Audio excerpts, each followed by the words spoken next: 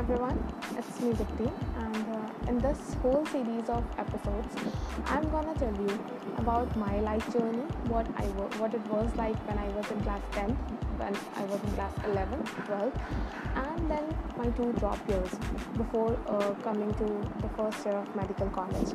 So, a small introduction of me. I am Dipti Raj, and I was in Kendriya Vidyalaya, Kolkata. So it was when I was in class up to class 12th I was there, and then after that I had joined Patna Science College first year.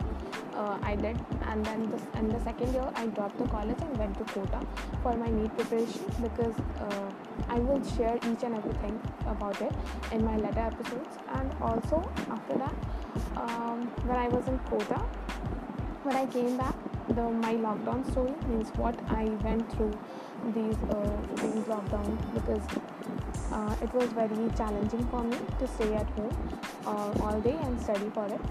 So, and I was a NEET aspirant a few months ago, but now I'm not because I have cleared it. So so I am going to enter a medical college soon. Hope so you will like this series, and it will give you each and every perspective of my thinking, my thought process, and how a teenager thinks like that.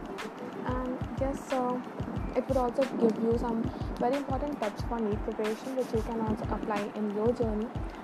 So hope so you will like it. So thank you.